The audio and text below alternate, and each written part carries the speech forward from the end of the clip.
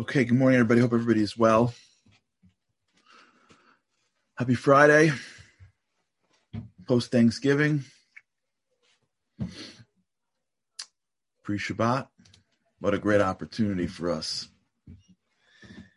We've been talking a lot about this concept, and I want to start to transition next week into the next trait that we're going to really delve into, which is the trait that stems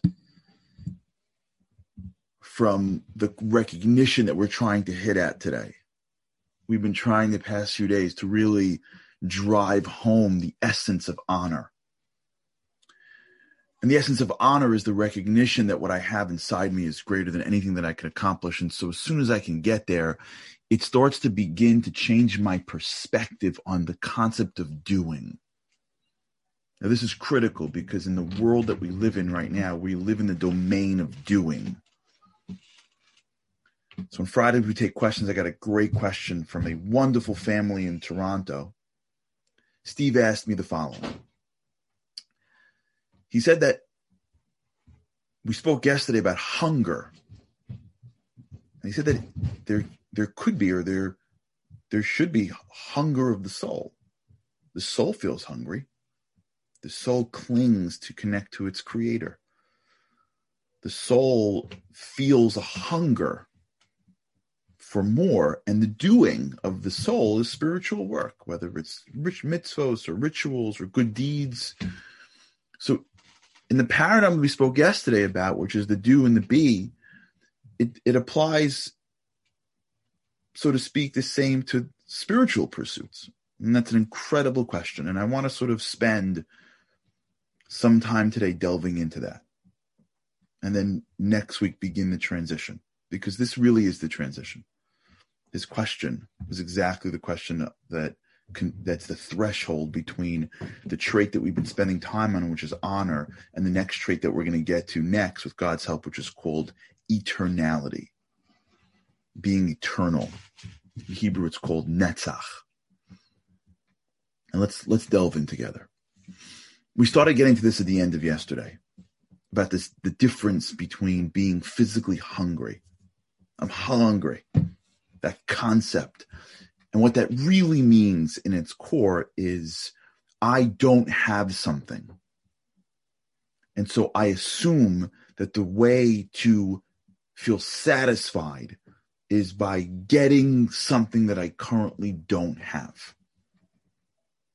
I don't have food and I eat. I don't have money and I get money. I don't have a home, I go get a home. Right?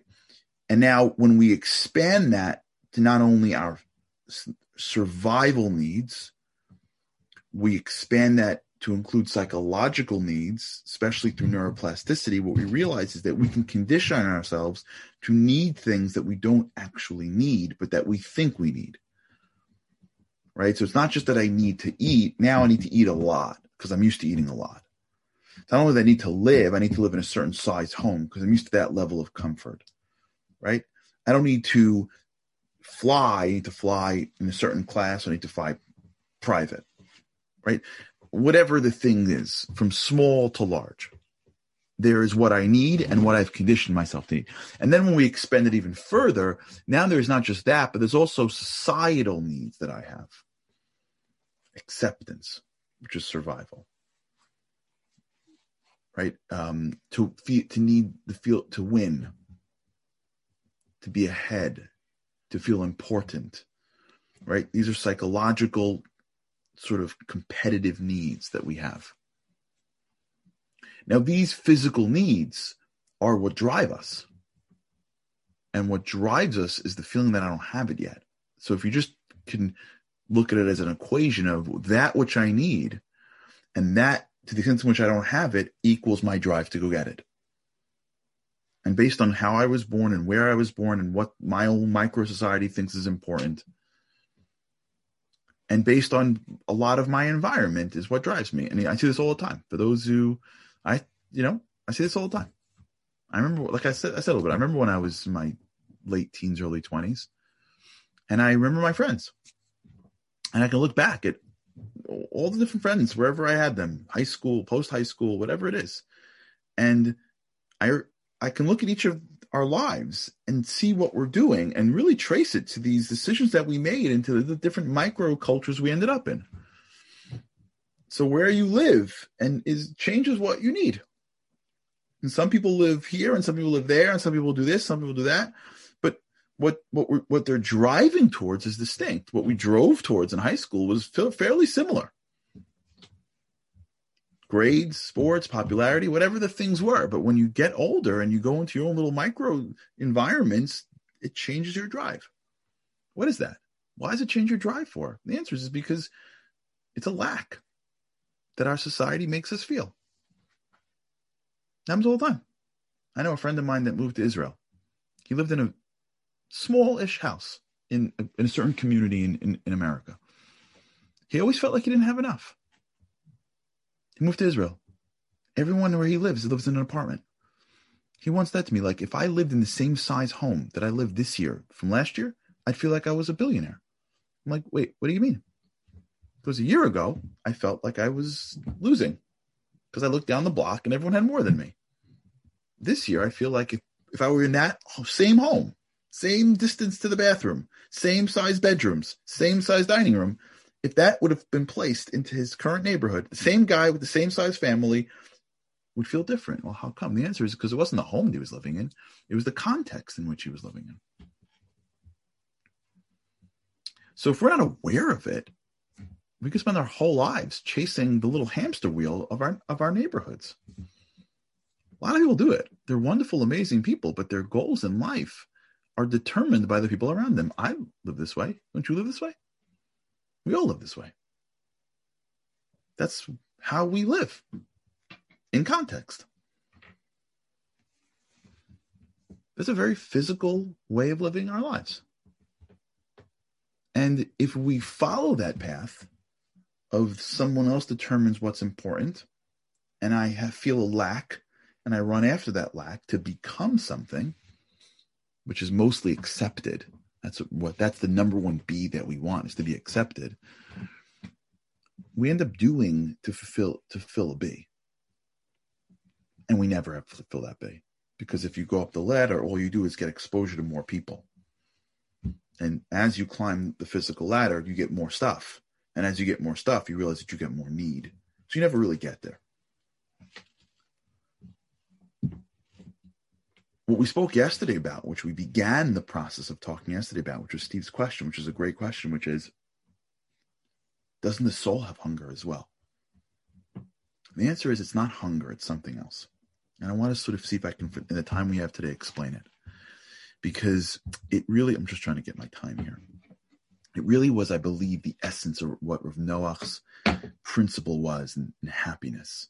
And I believe in my core that if we can get this is a great sort of close in a way, and we can start next week a new trait. And it'll always circle back because traits are concentric circles.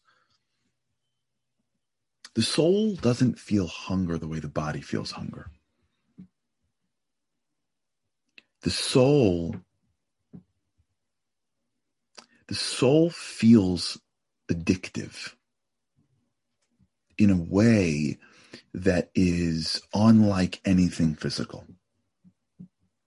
Last night we had on the Shabbat show, we had the founder of an organization called Chasdei Lev. Chasdei Lev means the kindness of one's heart. It's an organization that creates these packages for teachers during holidays, almost completely volunteer base. They send, it's a multi-million-dollar budget. They're sending thousands and thousands of packages to teachers all over the country. And it's almost entirely volunteer based. So you understand what that means, right? They're not going out and getting the Amazon guys to carry the package in the back of the truck. They got kids and adults, high income, mid income, whatever, going to trailers, driving across the country, unloading packages, driving them to people's home, right? And he said, one of the greatest days they have is the day where they unload it. It's before the holidays, and they pick a spot and people come up. And he said the people work 25 straight hours. All types of people, young, old, different income brackets. They get their Saturday night and they're done Sunday night. And they take the packages off. They have to place them. They have to ultimately give them out on Sunday. They clean up. And he said the people afterwards come to him and thank them for the greatest day of their year. How is that possible? You take a guy who's sitting on his couch and you say, I need you to go down to some center, some outdoor stadium, unload packages for an entire night, hand out the packages for the whole day, don't sleep, don't shower, barely eat, clean up at the end of the night, work for 25 straight hours, back-breaking labor, and don't get paid. The answer is that when you're in the process of expressing your soul, what you get is a pleasure that is not comparable to physical pleasure. So what we're used to is physical pleasure. And we don't know what spiritual pleasure feels like, so we don't know how to go for it. We don't know what that feels like. We know what physical pleasure feels like, and we know what it feels to fill up physically. Like, I know what it feels like to go to the fridge and get something and put it into my mouth. I know that. I know how to get that also. I know the process. I get up off the couch. I walk to the fridge. I eat the thing. I can feel all those pleasures in my head. I don't know when spiritual pleasure comes. There is no, I know it comes in giving, but like, I don't know when. I know it feels good when I do that thing or say that. I know, but I don't know, like, does it always happen? Sometimes it won't happen. Like, I can't put my finger on it because it's spiritual. You can't put your finger on spiritual. I know it feels good to not always be subject to my temptations. I know that. But I don't know when it's going to feel good spiritually. I know it should, and I know it has, but I don't have the same level of physical confidence that that thing in front of me is going to feel good immediately, because spiritual pleasure doesn't have an immediate hit. The physical pleasure gives you a hit. It sends something on your tongues or on your fingers or in your eyes. There's a physical sensory mechanism that adapts to pleasure, and I get it right away. Now, I know that I keep on doing this. I'm going to need more of it to get the same pleasure. And I know that when I'm done, I feel empty, but that's later. I know this potato chip is going to make me feel empty. I know when I do that to that person, when I watch that thing, I know I'm going to feel empty afterwards. I know when I say that, I'm going to feel empty afterwards. My body's like, don't think of that. You ever have that? Don't think of that. Your body goes, just do it. That little voice. Just do it. Spiritual pleasure is hard to hold on to. It's slower. It's softer. It's more silent. It hits you differently. But when you feel it, it gets addictive. Because what it is, it's your power coming out. It's your power. It's your essential self. It's who you really are coming out. When someone does the things that they're meant to do in this world, it feels different. When you do something and as you're doing it, you go, wow, this is why I'm here. It feels different than doing the same amount of energy to something else. Well, guess what? We are here in this world to be a conduit from the spirituality that is within us to the spirituality that it needs to go outside us. That's why we're here. We are housing souls. That is the flow of spirituality from the Creator to the world through us. When I open the faucet spiritually and let it flow through, it feels different. That's not hunger. That's heaven. That's heaven. It's just heaven on earth. It's what it feels like. Yeah. Deborah on Facebook, that's right. Intentionality. Tapping into something deeper. It's heaven on earth. It's real pleasure. In Hebrew, this is called oneg. Oneg is a deep enjoyment. On Shabbat is the time where we're supposed to really expend our soul. That's why we call Shabbat Oneg. For every background, every denomination, every religion. I want you to, everyone has this. Everyone has spirituality.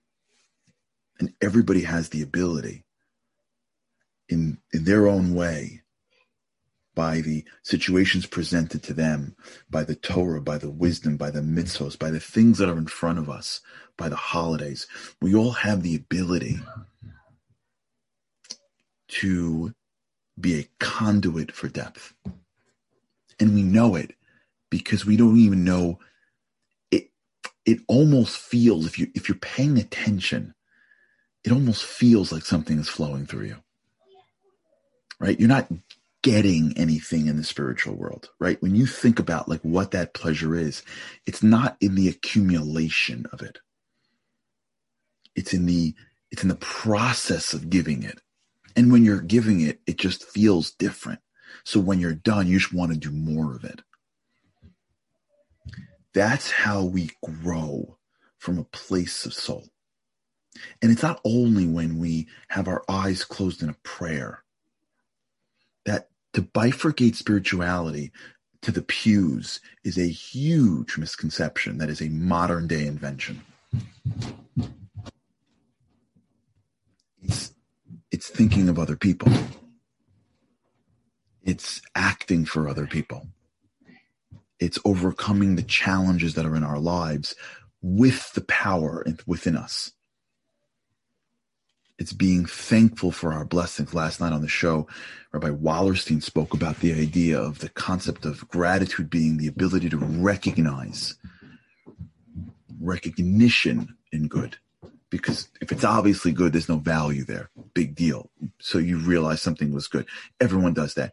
But if you're a person who is grateful consistently, who looks for it, who thanks God, who's constantly in a place of where you are grateful for the little things that you have, grateful to the things that don't make sense, where you are in position of giving, when your life is if the arrows of our lives are outward, the more they're outward in an authentic way, the more it flows. It's almost as if you can imagine, like if you're turning a faucet, hot or cold, right? And when you turn it on hot, it has to go into the heating element in your house, the boiler, and draw up that hot water. So just by turning the faucet to H, to the red, you're causing something to happen in parts of your home that you don't even realize.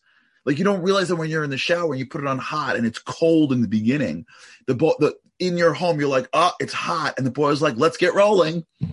And it's pumping up that hot water. When you turn it on hot, you're causing something to happen. When you turn when we turn our lives to other, when on our dial, we look at life and it says other, self, other.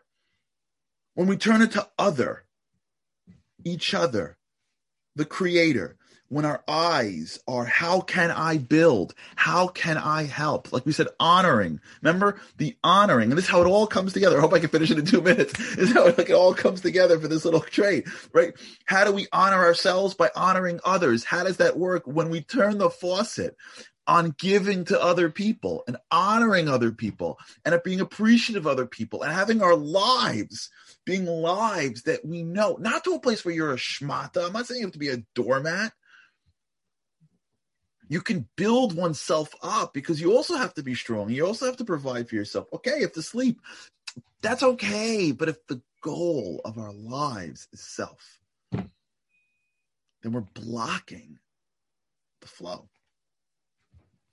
When the goal of our lives is other, what happens is it opens it up, the channel. And that feeling that we get it's spiritual heaven. It's addictive. It's a way of life. That's why people are volunteering and doing, and all that stuff comes from that feeling. That's true honor. true honor is when our lives are lived for something beyond ourselves. And we do that from a place of knowing, and this is the key last point.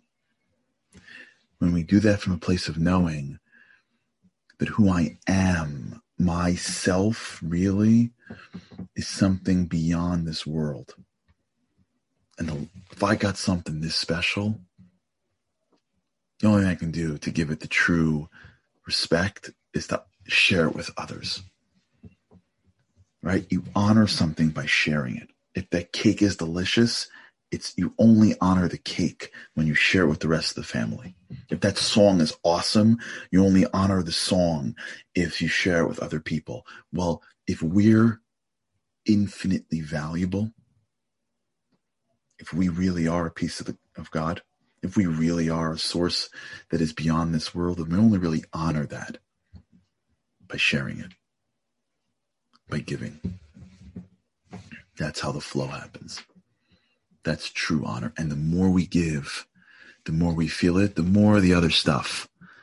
Yeah, we should win in life. Why not? Let's have homes that fit us. Why can't we have good things? But you can tell that the people that are really living this way, and someone gives them the same stuff, the same, the accolades and the trophies and all that other stuff that other people are like clamoring for. You can sort of sense that the people that live with true honor, when they get it, they're thankful, but they're not like sucking the bone. You know what I'm talking about?